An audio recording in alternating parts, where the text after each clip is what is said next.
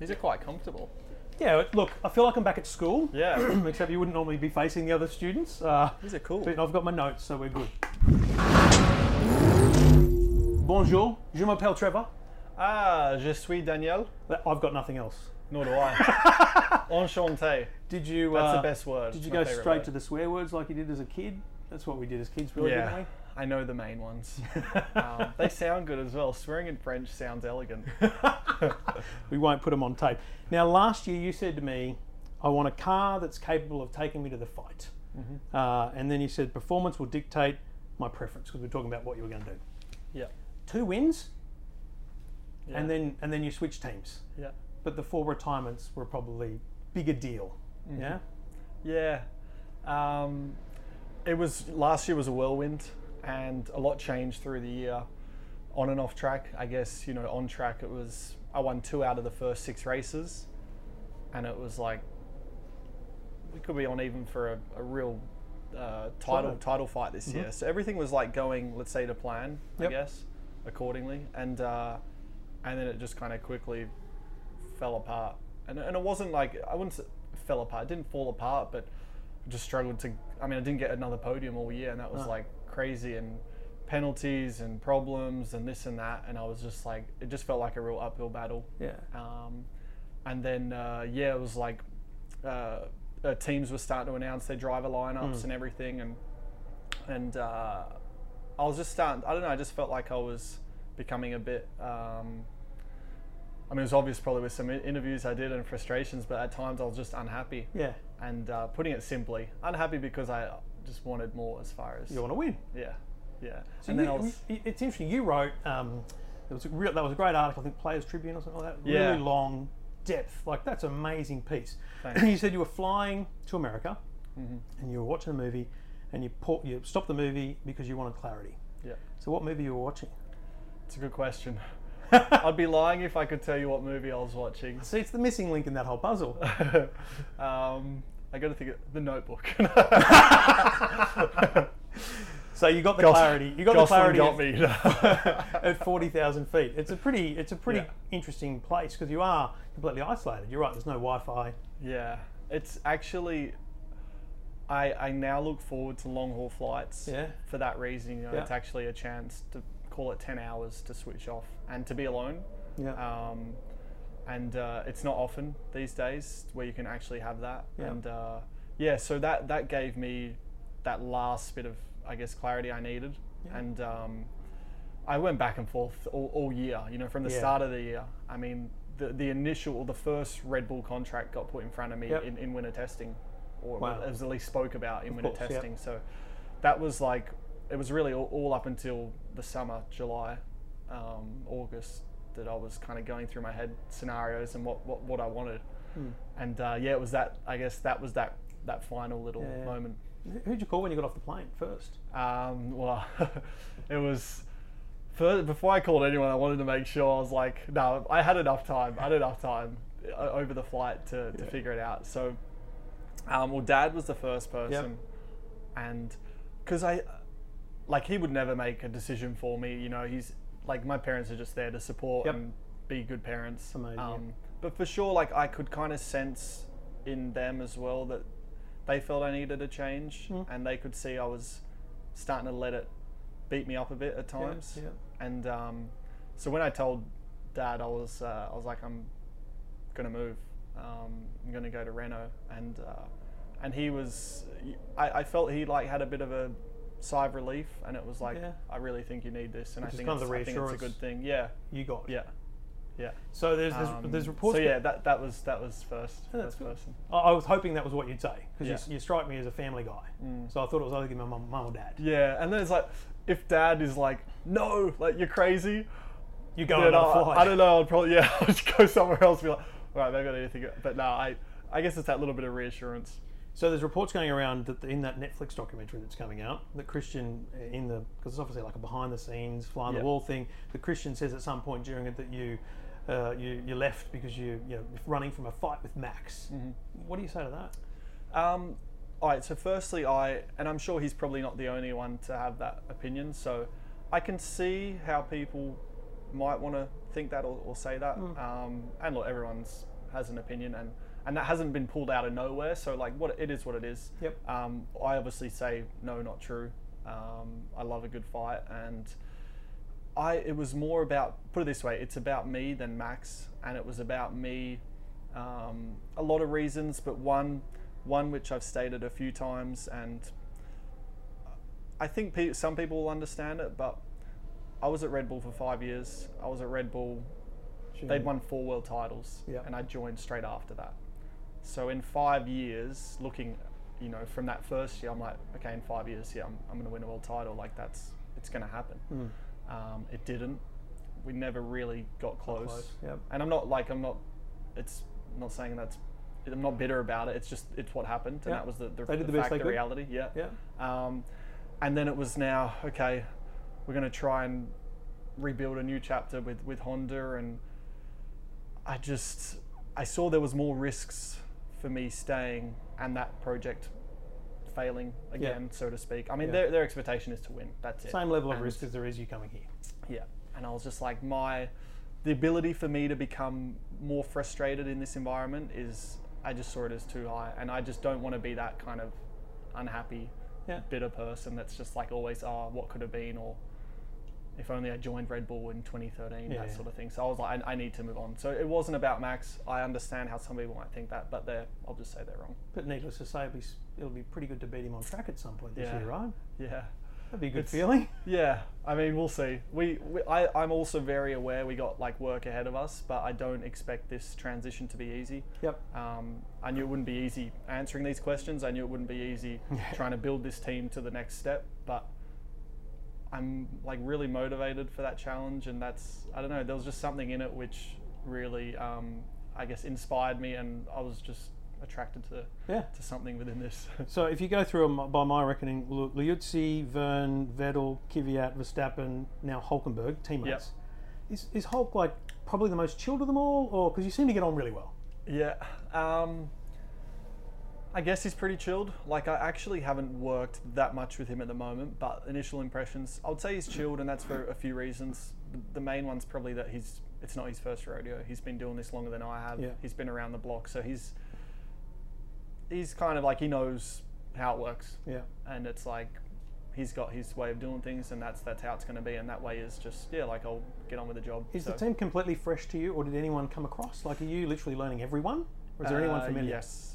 Yeah, I'm learning everyone. So the chief engineer, Kyron, he used to be at Red Bull. So my very first test at Red Bull, he was my engineer, because that was Mark Webber's engineer at the time. Right, so I took like his crew for that test, and so he engineered me my first proper F1 test. So he oversees the whole engineering department now. So I don't work one-on-one with him, but he's I can definitely. I've worked with him before, so he's the main guy I could relate to from that. Otherwise, everyone else is pretty much new. There's a couple F3 mechanics that I used to be on my team at Carlin. Yeah. So there's got to be a lot of pressure in Melbourne now, because again, 2 years ago I asked you Melbourne or Monaco. You said Melbourne. Yeah. You've already ticked off the Monaco box. Yeah. But it's obvious. Is it obvious to say that we're not talking about winning in Melbourne? We're talking about getting solid results throughout the year, starting in Melbourne. Yeah. Yeah, absolutely, and that's hard to say as a racer, and as a racer that 100% still believes is capable of winning. So is it annoying that I say that? Like, would you prefer I said, can you win in Melbourne? No, like, because then that's just a bit probably naive or uneducated, to put it bluntly. That's why I didn't say it. Yeah, no. So that's like, so you're very, you know what's up, and that's it. And I see this as, yes, I want to, like I said, like, I want to win yesterday. So to know that I'm not even going to win tomorrow, so to speak, is not easy. But I definitely feel it was the best place that I had looking for my future, if that makes sense. And I believe we will win. Last year's car wasn't unlikely going to be in Melbourne. Yeah. It's not going to be that soon. Because the gap to the top three is big, and you can build a new car in 3-4 months and do good work, but that's now that next step. China proves that a good car can become a winning car just through other incident strategy. Yeah. So anything's possible. 100%. I'm not saying it's impossible, but like for like, we're not going to have the speed in the next 3 weeks. It's going to be a process. hopefully doesn't take years, but it's going to take a few months for sure. Do you ditch the West Coast Eagles and go to Richmond now because of the colours? So it's funny, I was completely oblivious to that, and then someone brought up the other day, like, oh, so how's it feel being in Richmond colours? I was like, I didn't even think of that. So no, it's all because funnily enough, West Coast colours are very similar to Red Bull in a sense. There's a bit of like for like there. Yeah. But No, this is right. I'm not going to change my footy team. Come on. oh, Don't yeah, be you're going to silly. walk around like this in Melbourne. That's right. So There's a bit of blue there. That's right. my concern about the colours, as a fan, what do you think the Melbourne Australian Grand Prix organisers should do for fans? Should they put a charity bin at the gate for all of the Red Bull gear? Like, Yeah. you know, a lot of people have got the gear and they shouldn't be walking around it anymore, surely. Yeah, all the gear and no idea. Absolutely. You're still look, nice to them. You're if still giving autographs to people wearing last year's no, shirts. of course. I think a charity bin at the gate. Put it this You know? way. If I see any Red Bull shirts in Melbourne, I'll assume that they're my shirt from last year, and that's cool. So That's any the- Red Bull shirt I I think see, I'll think it's mine. So The it's fans alright. need to hear you say, if you see Red Bull shirts in Melbourne, we assume you're supporting Max. No, it's alright. Support who you want. But yeah, if you are gonna get rid of them, don't burn them. Like, it's not like that. We've all Just thought about it, but no, that's crazy. Good Samaritans, and then get yourself some black and yellow. In that Players Tribune article, you also talked a great story about, you know, the early days, karting, going through some tough times, getting a coach, and the story about him forcing you out on the track and you know, saying you have to go and wish your opponent luck. Yeah. So in Melbourne, who do you make a beeline for with that mentality? I think I just stand at the front of the grid, and each car I walk past, hopefully it's not too many, but each car I walk past, who's in front of me, I just step on their front wing. Okay. I don't think there's a written rule there. Like, Well, we could probably test that. Well, I don't know. It's a good question. Max is the answer. Yeah. Just that to would be mess with pretty his good. head, right? Yeah. So rule changes 29. We'll see where I qualify. Then I'll You'll make your decision. yeah. So every year there's rule changes for whatever reason, but this year the idea is to make the racing closer, the wings, all that kind of stuff. Yeah. It's only testing. It's not like you're doing wheel-to-wheel stuff here. But is there any sense yet that you think that will happen? Closer racing? I got to follow a car last week. I think we're on different fuel loads. I was coming up quite a bit quicker, so for that I could stay closer, and I was like, oh, the effect seems a bit less, but I don't know. It wasn't like for like, so to speak. So I'd like to think there's going to be a small difference. It's not going to be a night and day difference. Right. I Because think the idea is that because the wings are more simplified, you can get closer and it doesn't completely ruin your whole aero package. Yeah. Right. So I think, forgive me if I'm going to speak completely out of here and just sound like an idiot, but the wake that comes off the front wings, I think it then disturbs the car behind. It's all messed up air, and so I believe, I don't even know what I'm saying. I'm going to dig a hole for myself. But it should become more simple that the air is less disturbed, so the car that follows has less of a negative impact. Something like that. Sounds good anyway. Have you thought about Believe it. What would you do if to F1 rules? I mean, they've got to change again in a couple of years. They're pretty much defined. But what do you think are the couple of things that need to change potentially, either to make it better for fans or for drivers, or both? I think that's a big one. So I don't know how. Again, maybe this front wing is the solution. If it's a more exaggerated version of that, down the line. But yeah, that's the main thing is, I mean, we can be quicker than the car in front and we'll catch them, but then it's like, as soon as you get quite close, you lose that speed advantage you had, and then you get stuck in there, dirty air as we call it. Then your tyres overheat. So there's a few things. I think the tyres could be better in those conditions. So I don't know if that's through thermal. We've talked about it a bit, but again, that's for the tyre guys to figure out. But so there's probably something with the way the tyres respond. But also, so following a car is a big one. DRS has been good for F1. I think that definitely has allowed you to, if not overtake, get closer.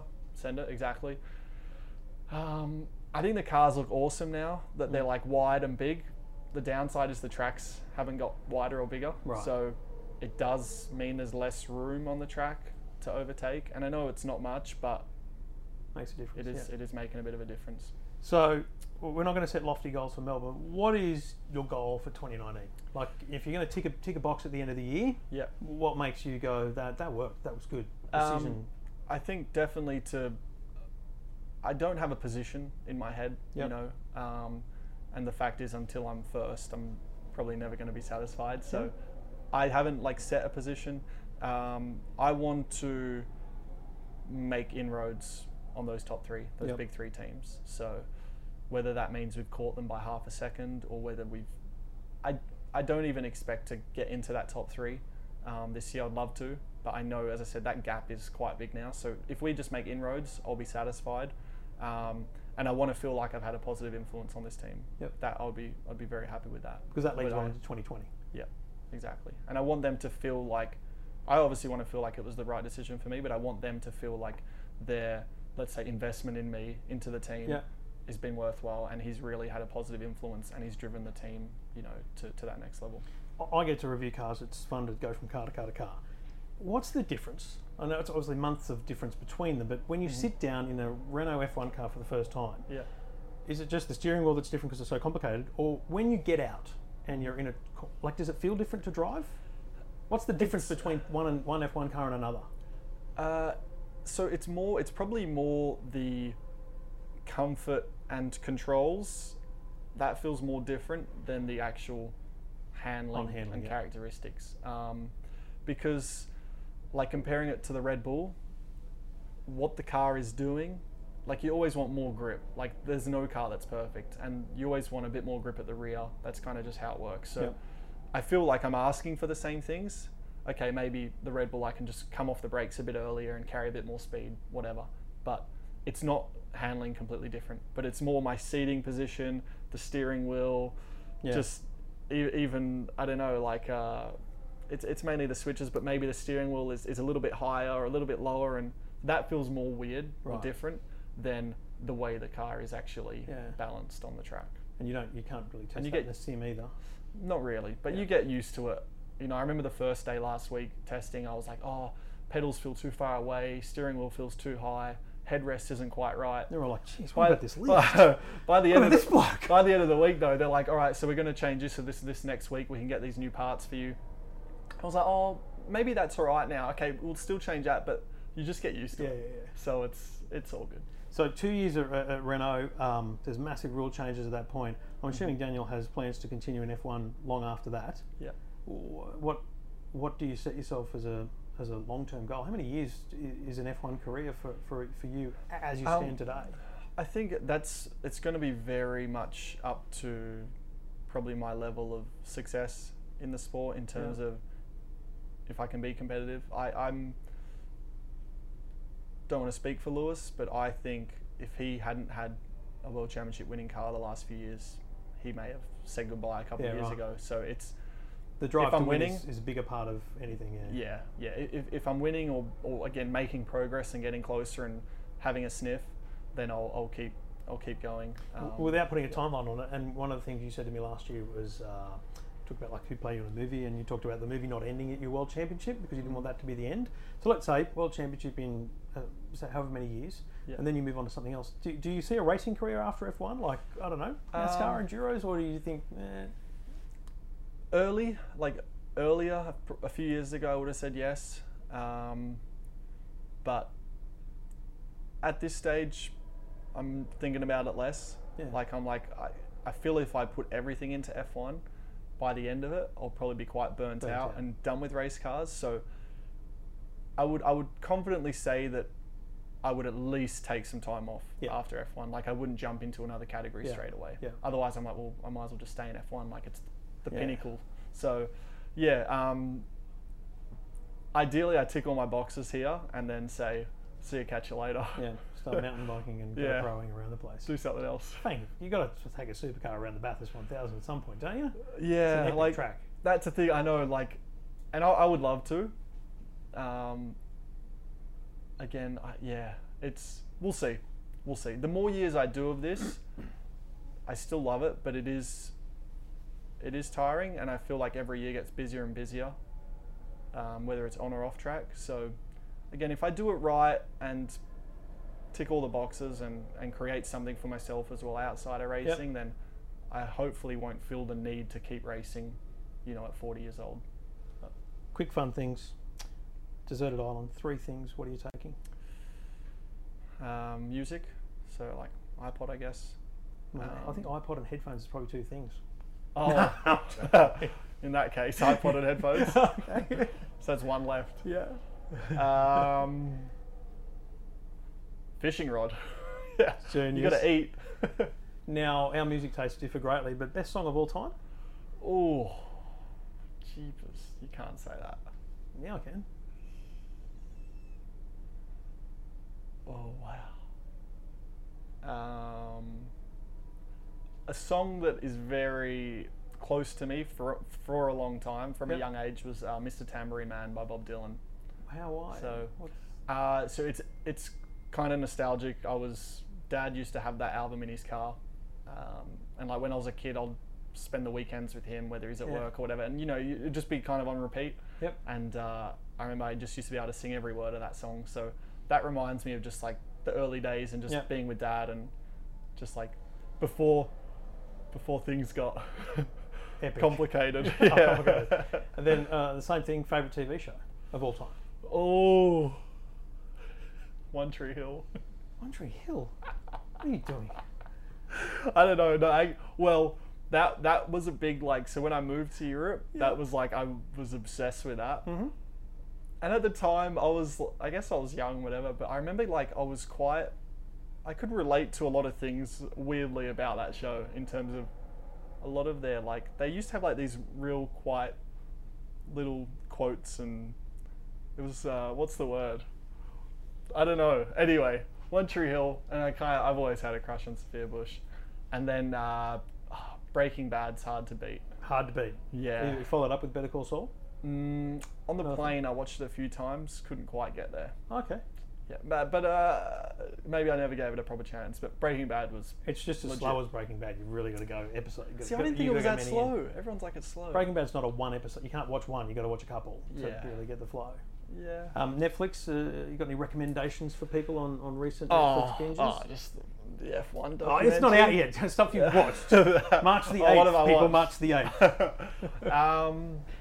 I watched The Sinner recently. Ozark, nearly finished that.